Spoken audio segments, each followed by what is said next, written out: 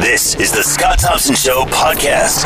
Hamilton's mayor commented on LRT, saying that the project remains in jeopardy of being stalled if the community chooses to elect councillors this year who oppose the project. He continues saying the project will continue to be at risk until shovels are in the ground.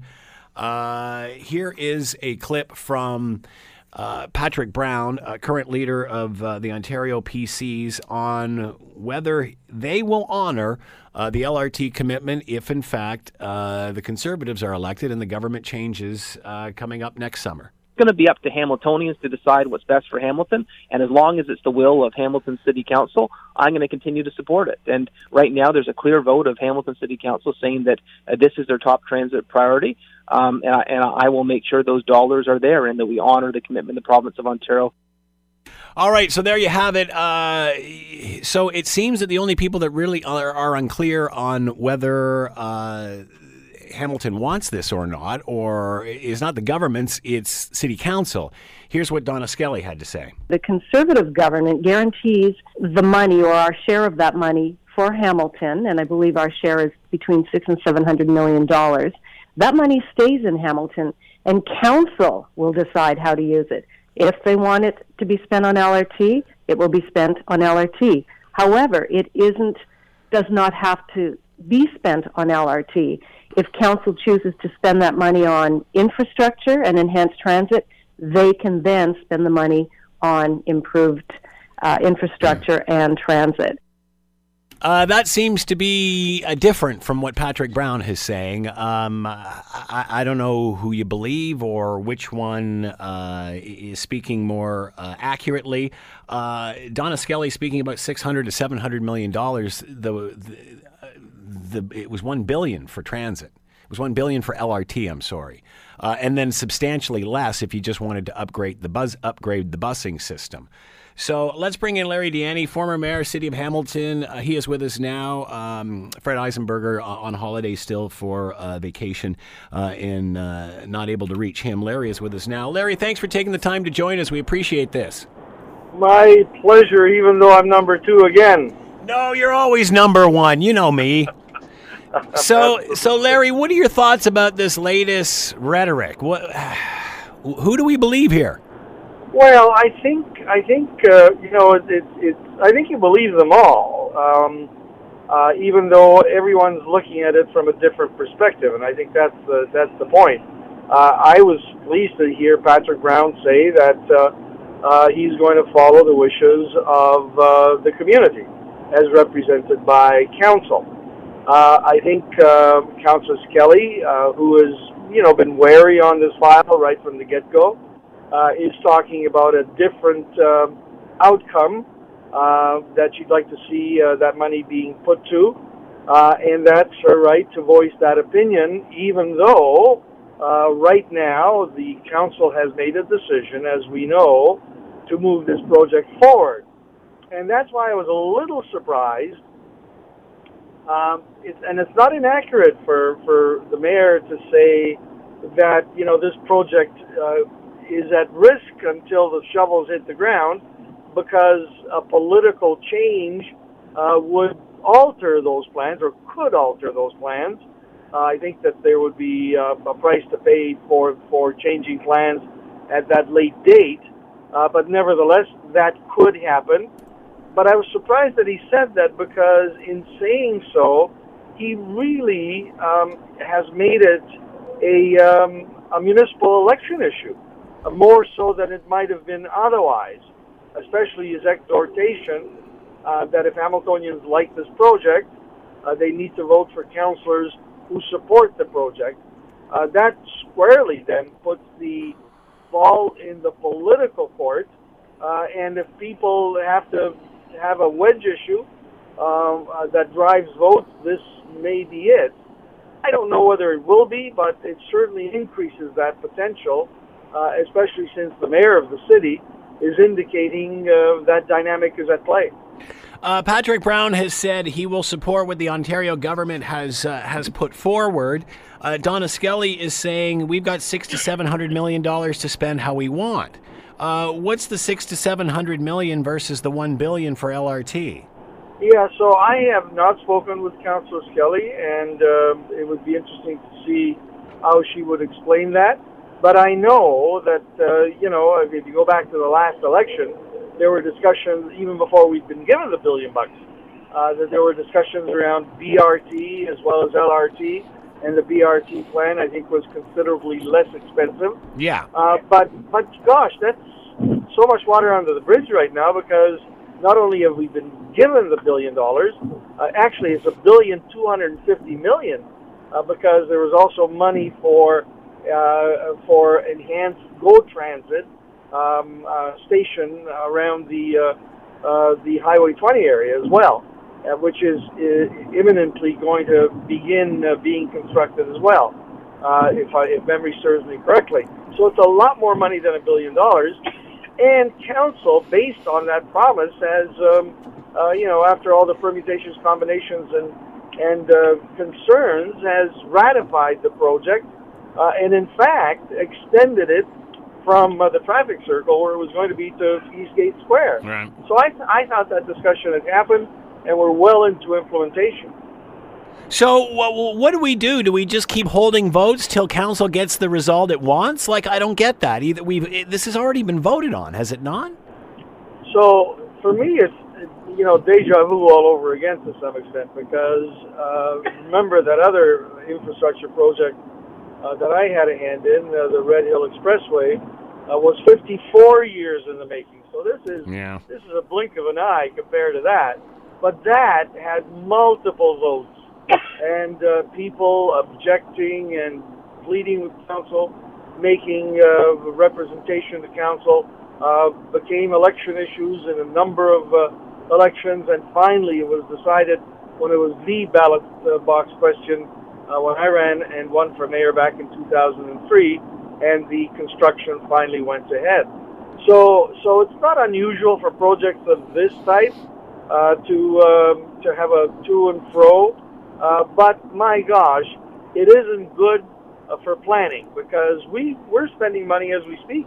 There are people employed by the city of Hamilton spending money, provincial money at this stage, but I'm sure some of our money is also going into it as well, and they're planning for what they think is the definitive plan, and that is to implement LRT from Eastgate Square to McMaster University, and to sort of throw cold water on that is of concern.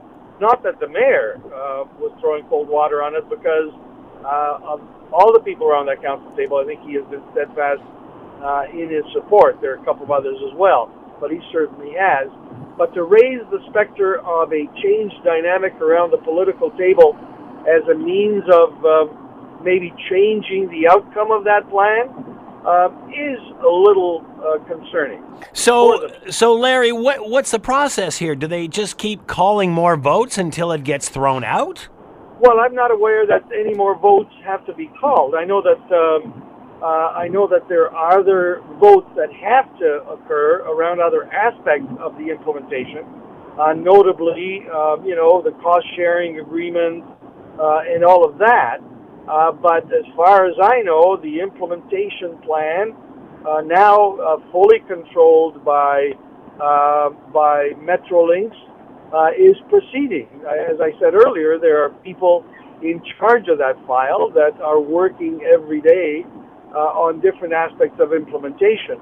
I know that contracts had to be let out, and there was this hiatus while they sorted out the HSR plot to take over some of the operations, but that was resolved. And so I think we're waiting, and I'm not current on the absolute details of this, but I think we're waiting for some of those requests for proposals to be issued. Are Skelly and Brown on the same page? It almost seems like there's a conflict of interest here. Well, I wouldn't say conflict of interest, because I think Patrick Brown is saying what a responsible leader should say on this file, and he's saying that decisions have been made by a previous government, and as long as the council of the city representing the people of the community are still okay with the plan that they've asked for, he's going to support it. And so I think that needs to be taken into consideration. And I've not talked to Donna. Donna's pretty astute, and she wouldn't say anything that would render her position to be less than smart about this particular plan. But I think what she is talking about, and I didn't hear the full quote other than the snippet you just played, what she's talking about is a scaled-down version of a plan that I'm sure if she gets elected provincially, she'll try to get to be implemented. And so there would need to be a discussion between her and her leader, should she get elected, to have that occur.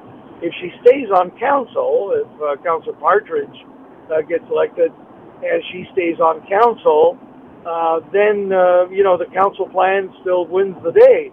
But the other interesting dynamic, of course, is that Councillor Partridge has been skeptical of this project, and now she would be in the provincial arena, and she'd have to have a talk with her leader about exactly what was being funded.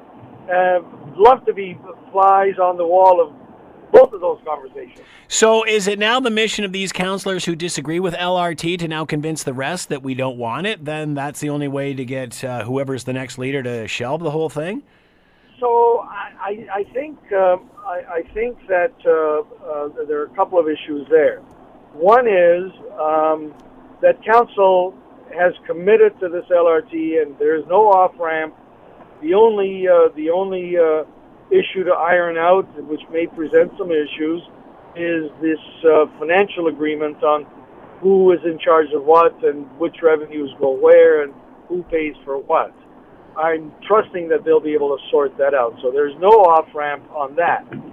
The only off-ramp, and I know that there are citizens around this city that do not like this plan, speak against this plan.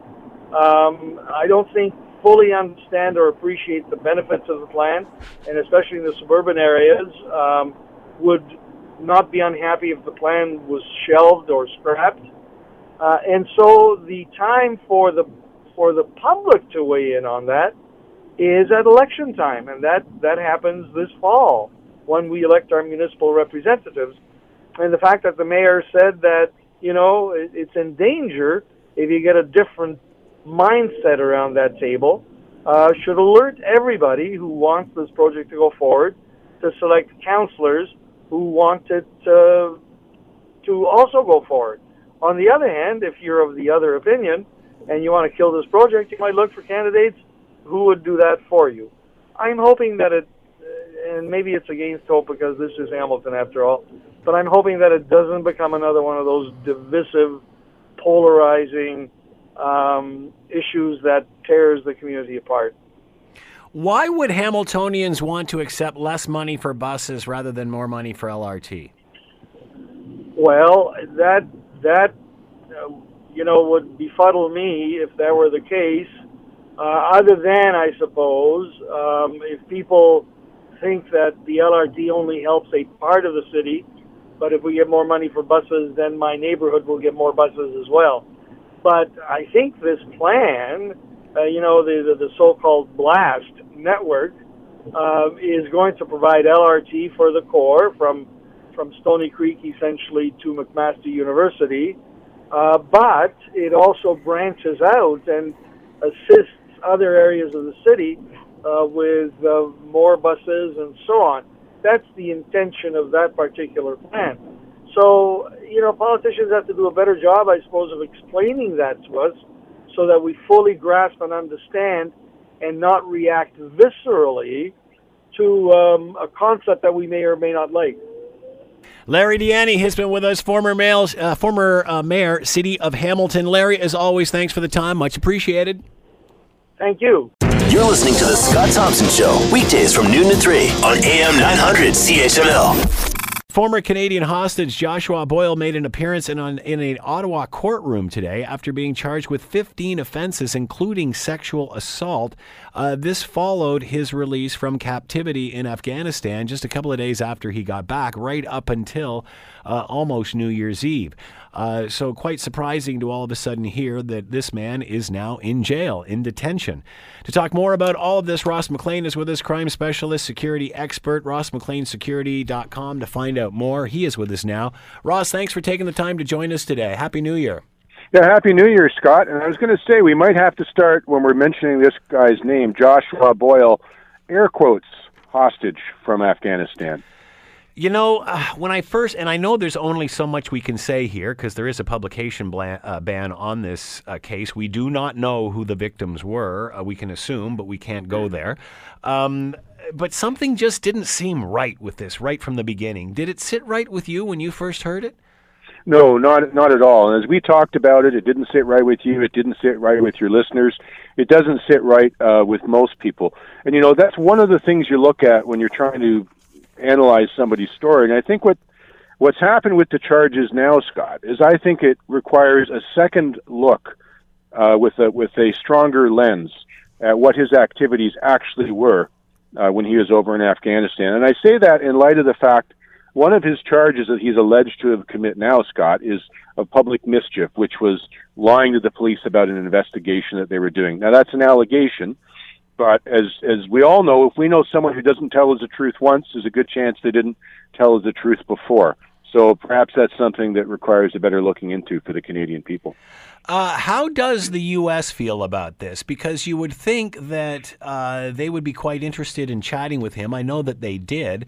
I also remember that before he actually came back to Canada and it was announced that he had been free along with his family, I remember news crews asking his parents in Smith Falls, because there was thought that he was going to fly into the U.S., and his dad kind of made a comment about the U.S., like, he would never fly there, and he didn't really say much, but what he did say was extremely confusing, as if he didn't want to go near the United States, whether it was for moral reasons around Donald Trump, or whether because he would get there and be interrogated. I don't know, but it just seemed to have a very odd feel since day one. Well, you've really picked up on something there that I'm certainly looking at. Let's look at the place where he was picked up when he was, once again, I'll use air quotes, rescued, because we don't know if it was the gunfight like was said or what happened. Where he was picked up and rescued from was Islamabad, Pakistan. Now, that's the place that's in the news today, because that's where President Trump has said he's cutting off his funding and his aid to Pakistan because of the extremists that are being harbored in that area. What's important is an area where the extremists are on the Shia side of the coin. We've talked about this before, that Canadians, everybody needs to learn the difference between Shia and Sunni Muslims. Iran, mostly Shia, Saudi Arabia, Pakistan, mostly Sunni. But there's an interesting point here. Pakistan is mostly Sunni, but apparently the people that hold most of the positions of power in Pakistan are Shia. That's the same as what happened with Syria. Syria was the same way. It was a Shia rule over Sunni people. So that area is very much in the take right now. The Haqqani network that was holding him is a Shia-friendly network, and we see what's going in Iran today. So I think there should be a lot more investigation into what he knew and who he was talking about and what exactly he knows. Why the publication ban? Well, the chief Bordelot, chief of the Ottawa Police, he was questioned about that directly by Joe Warmington of the Toronto Sun on Twitter. And he came out and said, well, there's not so much the publication ban, but why they didn't, reveal and put out a news release upon his arrest. And they said that's because they don't want to identify the victims. So typically, and we don't know in this case because it hasn't been put out as to who the victims are, and I don't know, I wasn't attending court. But typically, if you have got a father involved with children or a father involved with a wife or something like that, you don't name them because that would serve to identify the victims. So that would be one of the reasons that there's a publication ban on names. Getting back to the United States, how do they feel about this? We haven't heard much from them on this. Surprised? Well, I'll give you my humble opinion and analysis on it. I think Toronto, Canada, we have not really shown ourselves to be a robust arm-in-arm walker with the United States on activities that go on in that area and dealing with terrorism. We're doing in many ways the opposite. We didn't have our jets over there. We pulled them back.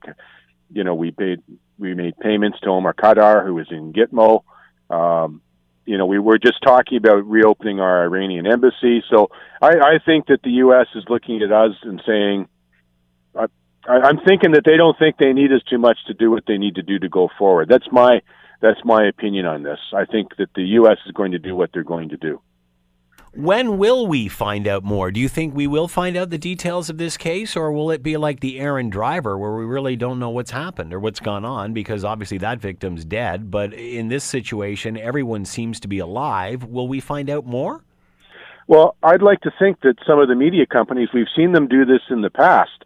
They have challenged publication bans when you see them on all sorts of things, whether it's on Mayor Rob Ford's warrants at the time or another publication ban protecting somebody's family who's fairly well connected. And if there's an immense public interest in a subject, we've seen where the courts have ruled that there's an immense public interest, that these bans can be lifted. So I think there's going to be an argument in court, because don't forget, this just doesn't tie into this man's being over as a hostage in the Middle East. It ties into his release, into the crimes he's committed here, into his visit to the PMO's office, and all of the things that are going on right now. So I think there's immense public interest in knowing what is going on. So we'll have to see if we've got some good lawyers working at some of the media companies who are going to go and try and get this loosened up, as opposed to it'll end up like some cases. We get a publication ban, Scott, we hear nothing for months. Like, let's look at the mosque shooting in Quebec, where we have someone who shot up a mosque in Quebec. The public knows nothing to this day anymore about what happened there, even though it happened so long ago, because of a publication ban. And I think this is information that we need to know. Is there any reason to believe this is related to some sort of terrorism sympathy or attack or relationship in any way? Is there any reason to believe this is terrorism related? Well, certainly he was supposedly held by terrorists. And one of the things we see, and we don't know about the criminal charges in this case with the victims, but one of the things that can happen to people who are held hostage in situations like this is the Stockholm Syndrome, which, you know, many of your listeners and you will be familiar with, where you're a hostage for a long enough period of time. Eventually you start to flip and you start to care for and take on your hostage's point of view and your hostage's things, and you defend them. So, you know, there was some concern that Mr. Boyle, when he went over there, was already that way. You know, did he turn more that way? There was a statement issued by his wife that seems to make some talk about his mental state. And even for his wife, what is her mental state, having been over there held hostage as well? And I'll just point out this sort of irony, Scott. The charges that are laid against Mr. Boyle, that are the allegations against him now, assault, sexual assault, unlawful confinement, uttering threats, administering a noxious thing, those are all charges that could have been laid against his hostage takers when he was being held, if we had the right to be able to lay charges against them. I understand the U.S. asked Boyle when they interviewed him why he was in Afghanistan, and he didn't provide them with an accurate answer. I don't think we have an accurate answer yet, so we're going to have to wait to see if we get that answer. Or, you know, one of the things with intelligence these days, Scott, is it's got a best before date on it, right? He's been back for a little while now. You need to be able to act fast. In fact, that is one of the things that we saw that President Trump's administration did when they took over the battle against ISIS. The way it worked before, Scott, was the rules of our engagement, where the special forces fighting on the grounds, they basically had to wait 3 weeks for a bunch of generals in the Pentagon to decide if it was a good idea to go and attack or not. And by then, everything had changed in the theater. The president changed it, and he said, if you think you've got a target to attack on the ground, go ahead and do it. Don't bother waiting for the Pentagon to tell you. And as a result, with being able to act on such fresh information, we see that ISIS has been brought down to just a shadow and a sliver of its former self. I wondered why back at Christmas the Prime Minister would sit for a picture with the family. I mean, I don't think he hasn't done it with my family. I'm sure he hasn't done it with yours, I'm guessing. And I remember thinking, why are you doing this? Why are you, and like it was just pure politics. It was just pure selfie. Well, how are we reacting now? Well, it ties into actually another interview that the Prime Minister gave where he talked about he believed that you could rehabilitate many of these people who are coming back who fought for ISIS and in Syria, and people like similar to this Mr. Boyle. He was in that area. The Prime Minister said some of these people could certainly be rehabilitated and turned into a strong voice against radicalism. Was that the nature of his thinking that this was a good reason to meet with this man? Or was it some other reason? I mean, Mr. Boyle claimed that he was friends with Mr. Trudeau, and we know that definition of friends with Mr. Trudeau is a varying one, based if you're the Aga Khan or Mr. Boyle or or somebody else. But since 2006, and that they had many common interests. What does that mean? We don't know. The Prime Minister's office released no details about their conversations or even who arranged the meeting and how it was done. Which this is while an ongoing police investigation was ongoing, presumably, Scott. Well, that's exactly wouldn't there have been someone in the Prime Minister's office that had said, you know what, there's been an investigation going on since 2 days after this guy got back in October. This is not a good idea for you right now. I mean, could they possibly be unaware that there was an ongoing investigation into this guy? Well, there's where you're stuck with two questions, either of which are good for the PMO's office, which is, did you met him anyways?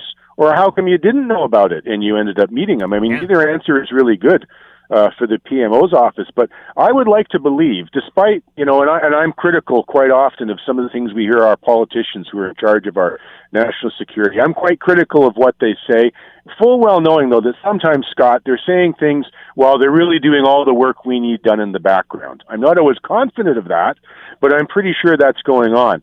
So I'd like to think that CSIS, the RCMP, they did not leave this guy alone from the time he got back into Canadian hands until the time he was arrested. I'd like to think that they were on top of that, and if they were, did they give a heads up to the PMO's office? That's a question I think everybody would like to know an answer to. Obviously, we can't make references to this case, but I'll go back to something you said earlier, Ross. In other cases where there is situations of assault and it involves the family, do they often not publish the family's names for that reason? It's one of the reasons that they do it. Although we all know in certain cases, because someone has become such a public person, it's almost nonsensical to have the ban on unless there's some other good reason for it. So, as I said, let's see if some media companies step up and start asking for at least parts or certain parts of this ban to be lifted. Well, don't you think that the ban is just creating more confusion and more questions? Absolutely, it is. When I talk with companies or people about doing crisis management, I always tell them, get out as much objective information as you can right away.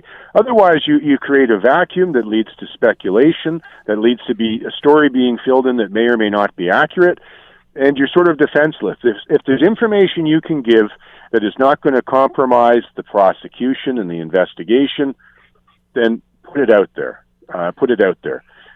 It's going to be very interesting to see how this plays out.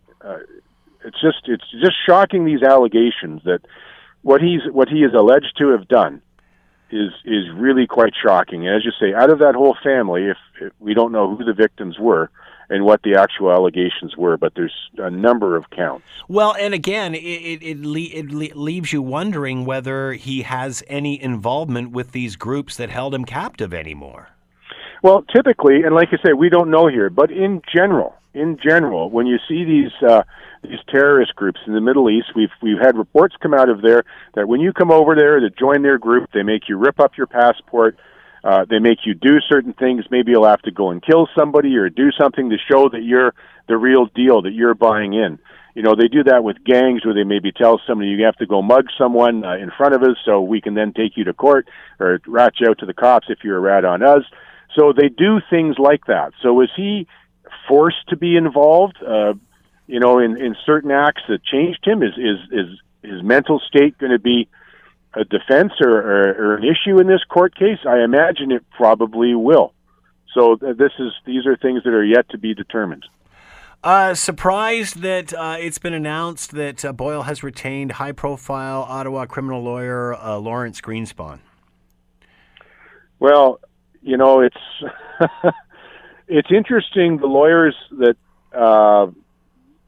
represent different defendants, in my point of view, it's always interesting who comes to defend them and how much of it is pro bono, how much of it is paid, or why and how it's being done.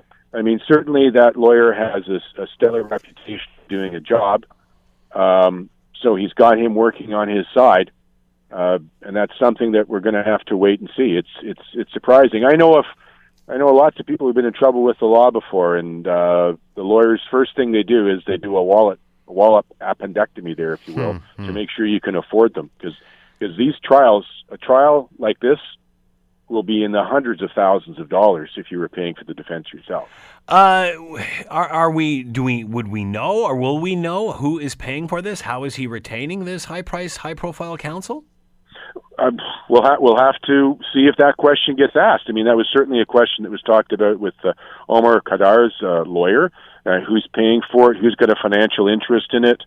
When settlement money comes out, or these sort of things. It's always a question, when you've got someone who's paying for it, as to why it's being paid for and what the reason is. And hey, look, sometimes it absolutely is for altruistic pro bono needs, in the sense of being able to step in to make sure that at least the case gets started and examined on the right foot. This has been adjourned until Monday. Will we know more then? Well, we'll see if there's an emergency court hearing by the lawyers for the media companies to go in and ask to have more of this information released. I mean, that's where we're left with now, and we've got a publication ban. We've seen lots of criticism by media companies about other publication bans in the past, saying that they were unnecessary and it didn't really work in the public interest, and so the lawyers are quite ready. They've got their arguments and their case law all lined up. So we'll see if that happens, Scott. Ross McLean has been with us, crime specialist, security expert, rossmcleansecurity.com, former Canadian hostage. Joshua Boyle making an appearance in Ontario courtroom today after being charged with 15 offenses, including sexual assault. Ross, thanks for the time and insight. Much appreciated. Thank you, Scott. You're listening to The Scott Thompson Show, weekdays from noon to 3 on AM 900 CHML. Let's bring in Bailey Gibson. She is the 23-year-old who is auctioning off her virginity at the Bunny Ranch. This is a famous brothel that's just located, I believe, in Carson City, Nevada. You can go on the site and actually read Bailey's blog as to why she is doing this and the reasons for it. Rather than me read it to you, I will let her explain it. So joining us now is 23-year-old Bailey Gibson. Bailey, thanks so much for taking the time to join us. We appreciate this. Hi, how are you? I'm doing very well. How are you? I'm doing great. Thanks for asking. So, Bailey, when did you decide to do this? I've been thinking about this for 3 years. Mm-hmm. And I just recently decided to go ahead and pursue it. And what made you decide to do it now?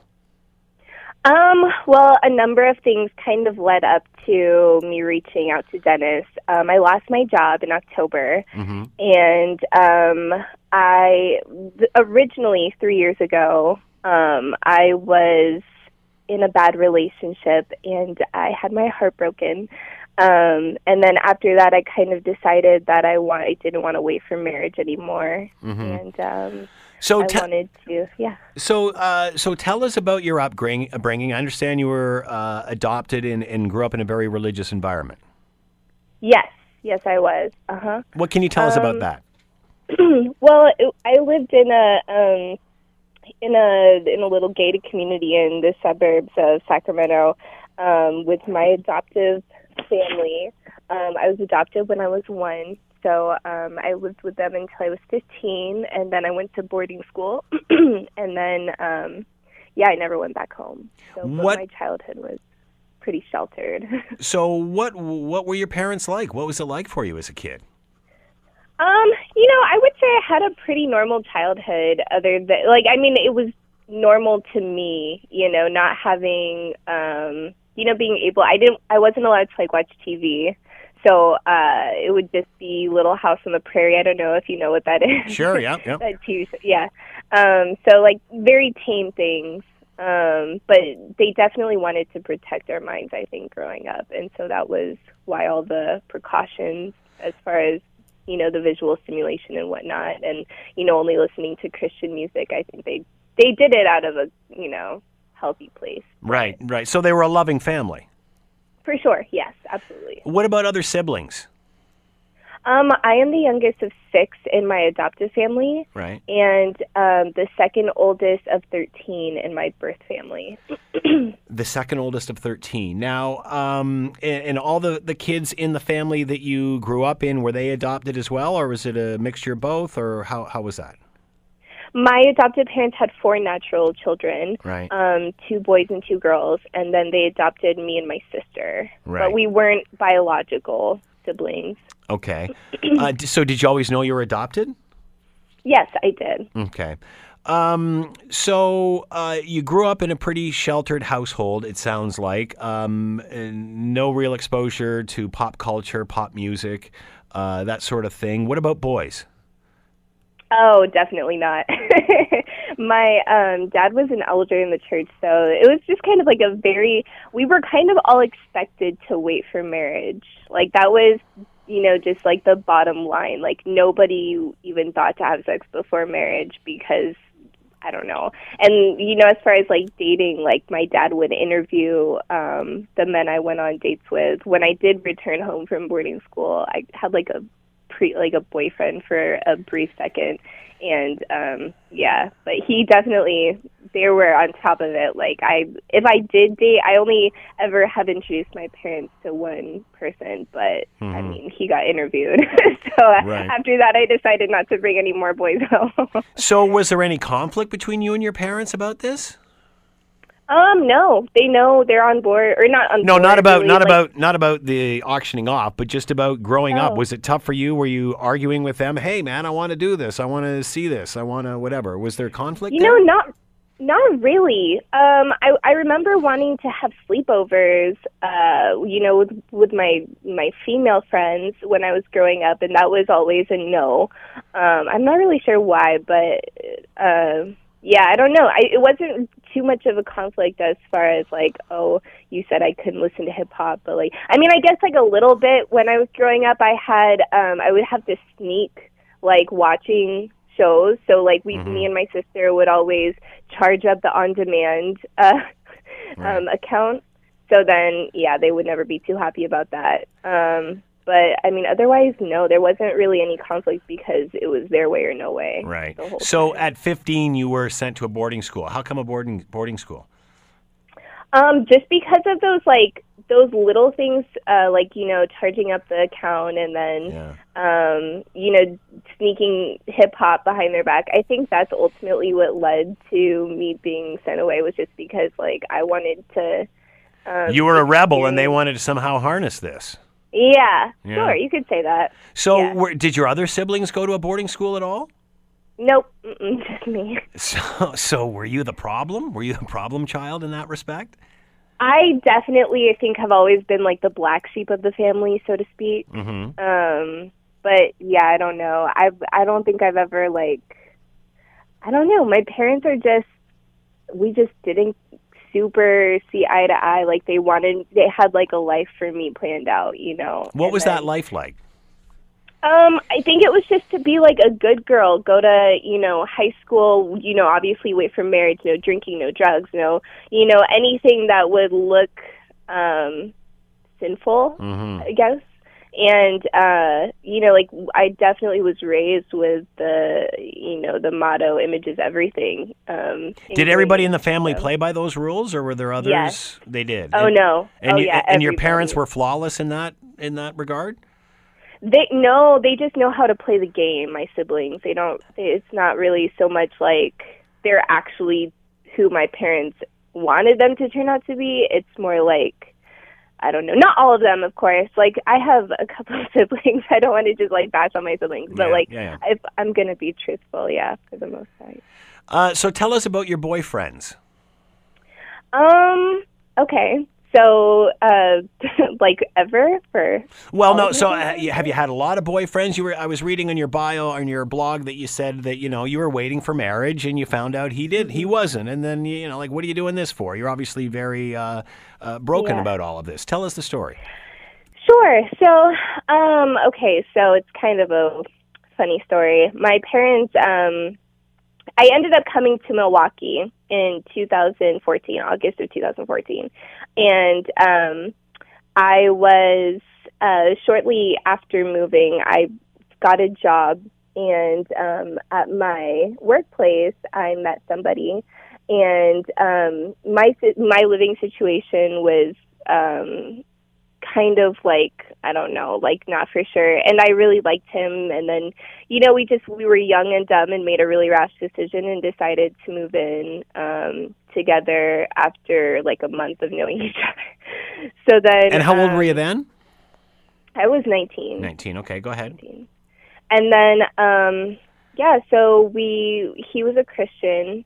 And at that time I was waiting for marriage. And so was he was celibate at the time, but he was also Christian, so he definitely respected my decision to wait.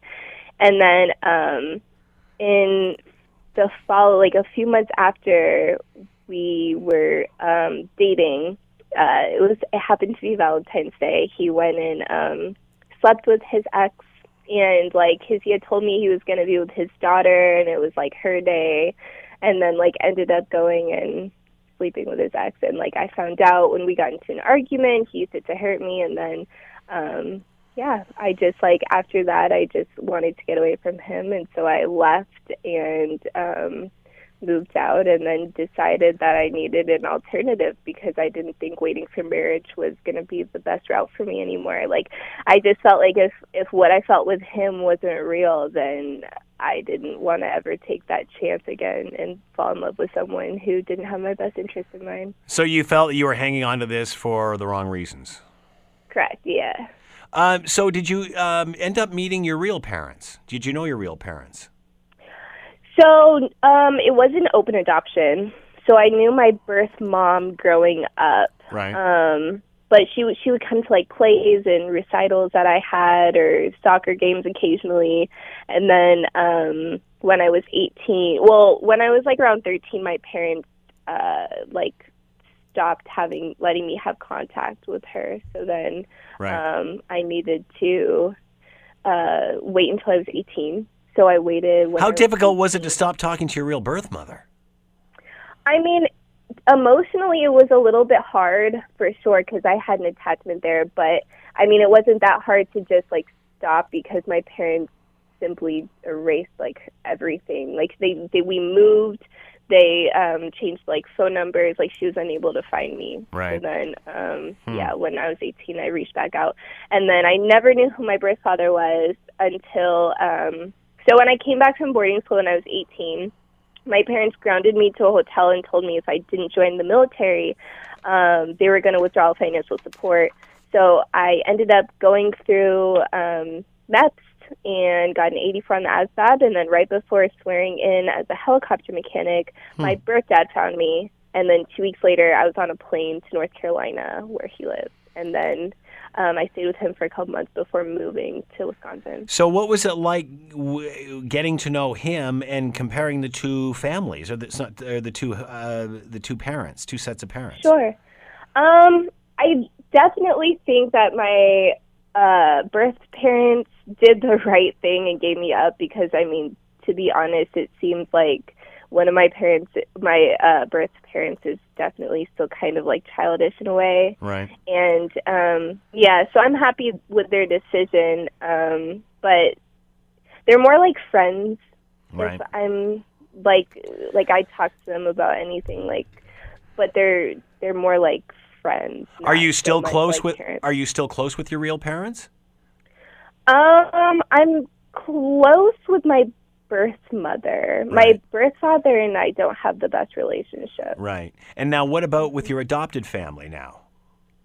I do have a decent relationship with them. I talk to my dad almost every day. We have a great relationship. My mom had an accident a couple of years ago, and so she's recovering, so the relationship hasn't fully been able to mend there. But Right. yeah. So what did your father say when, after boarding school, you moved in with somebody, got to know your real parents more? Did that bother them at all? When I left, they pretty much cut me off. Right. So they don't support me financially. They never have since I moved. Like, they haven't came to see me. So, like, it's not like they kind of like just, I'm like cut off now. Right. If that makes sense, because I went to go find my birth family. So, So that's I don't know. that's what did it. What sort of strained the relationship with your adopted parents when you went? Yeah. Right. And by the way, we're talking I think- with Bailey Gibson. She's a 23-year-old who's auctioning off her virginity at the Bunny Ranch. I'm sorry I interrupted, Bailey. What were you going to say? No, go ahead. Nothing. So your relationship with your adopted parents became strained when you started redeveloping the relationship with your birth parents. Yeah. Okay. Well, I would say it was strained before then, just because like there was that whole boarding school history.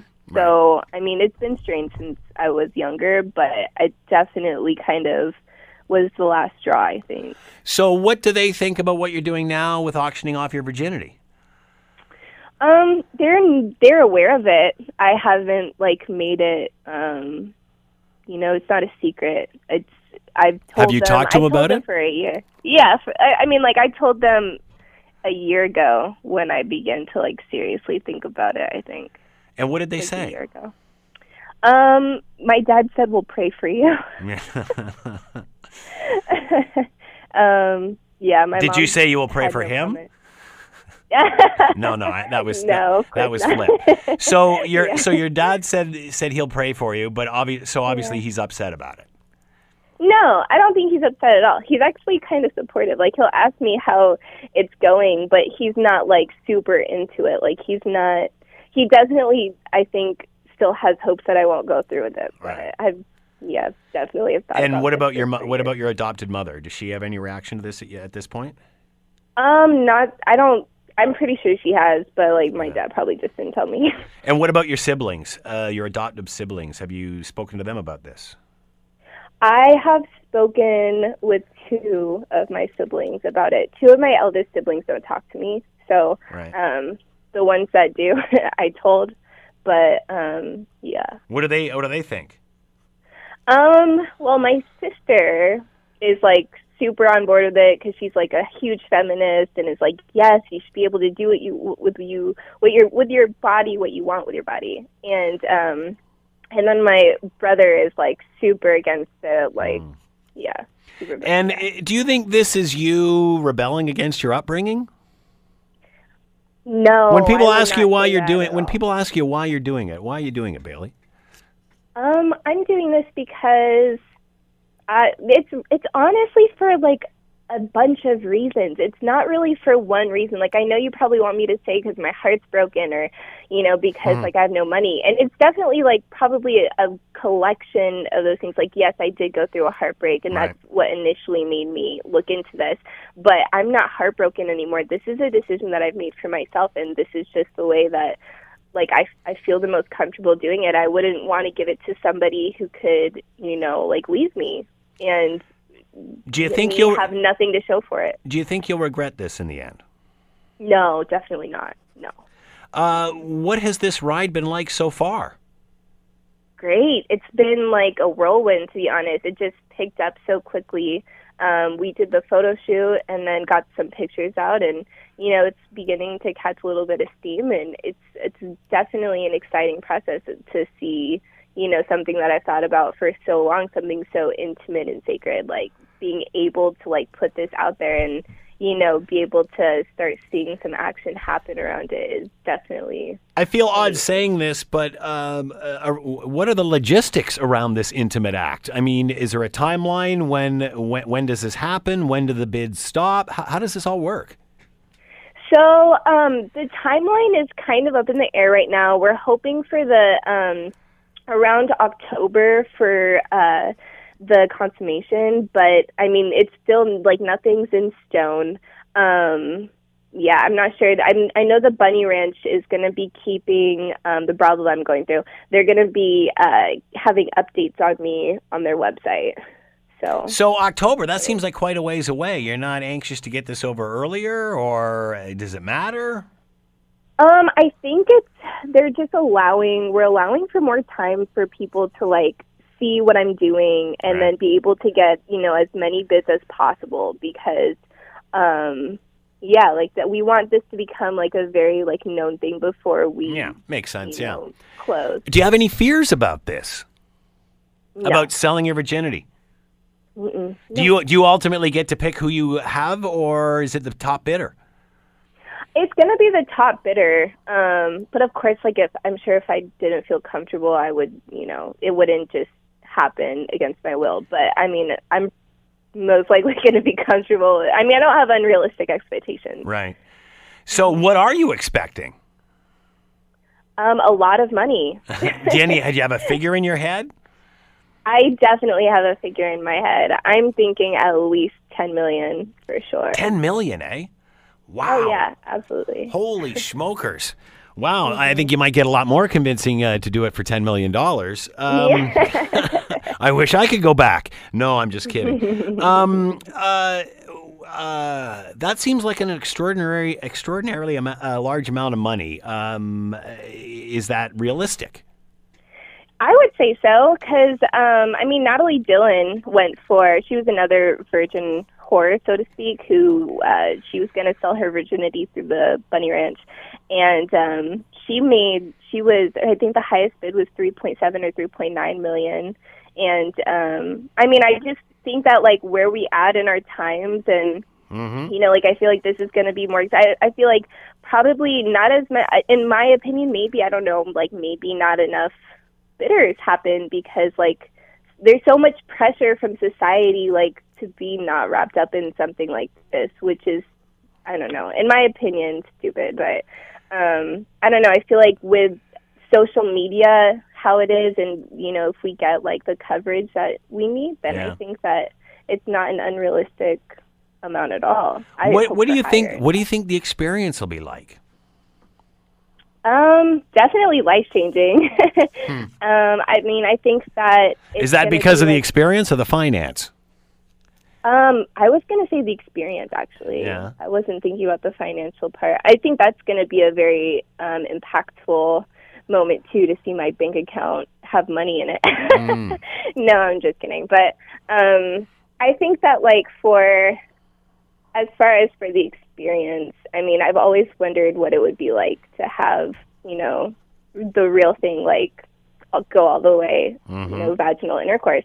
And, I don't know. I think that it's going to be amazing because I'm going to have nothing to compare it to. And even if it's bad, I feel like it'll still be good because whoever it is, it's probably going to be well experienced and they'll be able to show me the ropes. So What do you say to those that, and I've read some of the comments after your blog, don't do it. What do you say to those people?